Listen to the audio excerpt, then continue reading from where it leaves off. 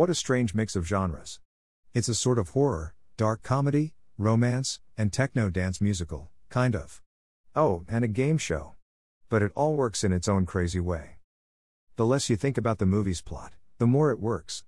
It's one of those films that's really entertaining in the theater, but once you leave and start thinking about it, all those little plot holes and structural inconsistencies you were so willing to forgive come creeping back to poke you in the ribs. That being said, it's still a good movie. Almost overly stylized at times, but never too distracting. There's also one scene that really made me angry, and all I'll say about it is that it involves implied sex, sort of. GRR. Aside from that, great film.